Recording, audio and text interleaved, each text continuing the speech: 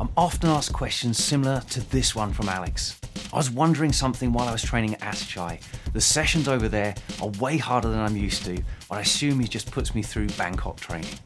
How do Thais do this twice a day plus running so much? I mean, they mostly have long careers, and I've never heard Thais talking about overtraining. It's a great question, and the answer isn't only relevant to those training in Thailand, but to anyone training in Muay Thai anywhere in the world. Fighters, welcome back to another episode of Heatrick Muay Thai Performance. In this episode, we're going to break down how the Thais train so much and why you don't have to. Training bravado aside, because it's easy as a fighter to fall into the struggle porn sway on social media, I'm going to steer away from the emotional and towards the factual. Muay Thai training in the motherland affords fighters an incredible opportunity to rapidly level up through the best technical and tactical training and fighting opportunities that there are. However, there are some areas of limitation when it comes to physical athletic preparation. Generally, Thais don't understand how to program progressive training. They throw everyone into largely the same regimen, regardless if they're beginners or seasoned pros. And those that can't keep up or become injured as a result are deemed lazy. Even Damien Trainer shared with me his experience of burnout in Thailand in our podcast together. I was training from 6 in the morning till 9 in the morning, then it's from 3 till 6. And after a couple of days I was burnt out and I just had to have a rest, and obviously I had a rest, come back to the gym the next day. They asked me, "Oh, where was you yesterday?" So I was tired, needed a break. No one spoke to me for 2 weeks. Like, I'd literally come to the gym, no one would say hello, no one would, they'd just kind of hold pads, not really say anything to me. It took 2 weeks. Twice a day again for him to start doing anything. Yeah. I think rest is just as important as actual training. Any successful Thai Nak Muay started training at a young age, benefiting both from a slightly less demanding training routine and being younger, recovering well from training too. But even so, of the hundreds of thousands of child Nak Muay in Thailand, most are broken by the training and discarded. Only the genetically gifted, those able to withstand the high volume of training without becoming injured, make it as an adult. And these fighters aren't necessarily the best technical and tactical fighters, only the most robust.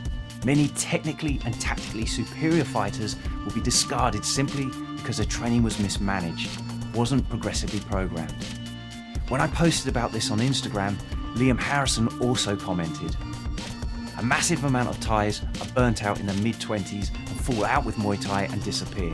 It's only the elite guys who start to earn big money who stick around into their 30s and onwards.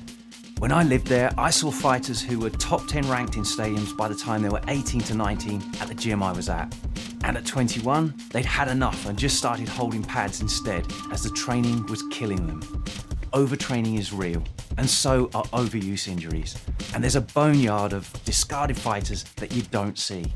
I'm not saying don't train hard. I'm saying pay attention to your body and don't break yourself trying to match those that have A, incrementally adjusted to tolerate high training volumes over years of training, and B, are genetically more robust than the majority. And the truth is, even the Thais come undone when their training changes too much, even in as little as 5 minutes work. This surprised me too. Let me explain.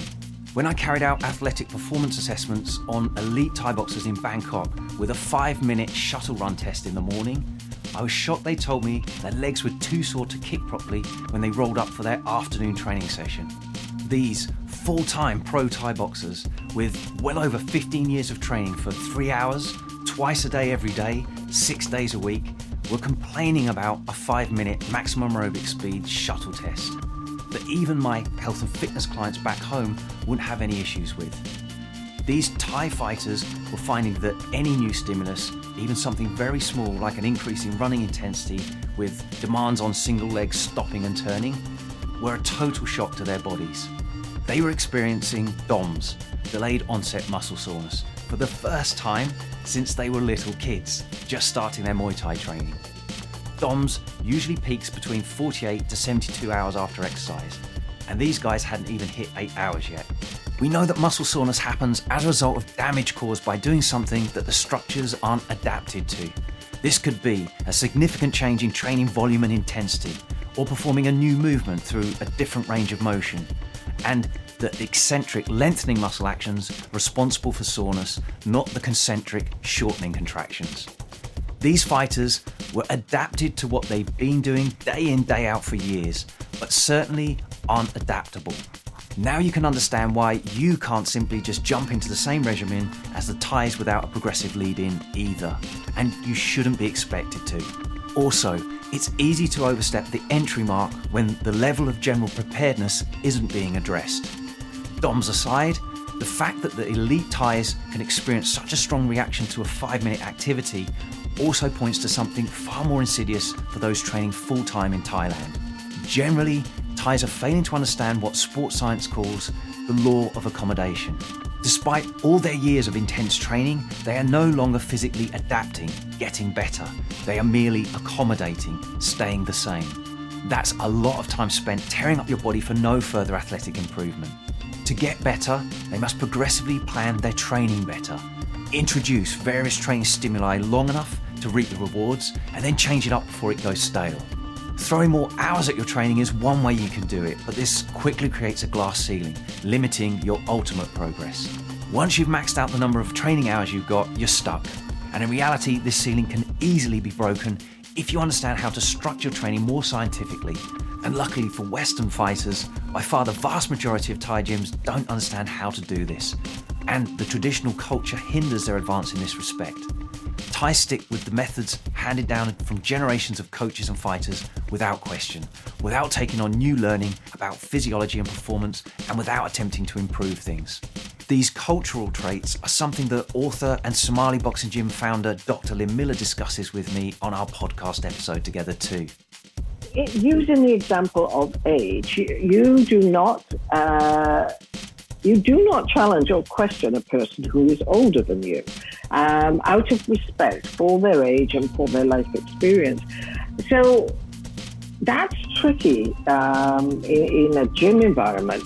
With trainers, for example, I do give an example in the gym where that kind of went wrong, because in our culture, we reward people for job performance, contribution to the business, or whatever. In a Thai business, people are usually, the older people are the ones that make, they're the decision makers, they're the ones in charge. Although those training outside of Thailand can't hope to match the fighter's lifestyle afforded there, such as training twice a day, 6 days a week, taking a nap between sessions, and with little or no work or family commitments, Western fighters can use a progressively planned, periodized training program that plugs all the gaps missed in traditional Muay Thai training. And all it takes is some fundamental resistance training equipment and the knowledge of how to use those tools to optimize Muay Thai performance. I've got some great resources on my website that will show you how you can do this and close the gap on those that can afford the time to train full-time for months in Thailand.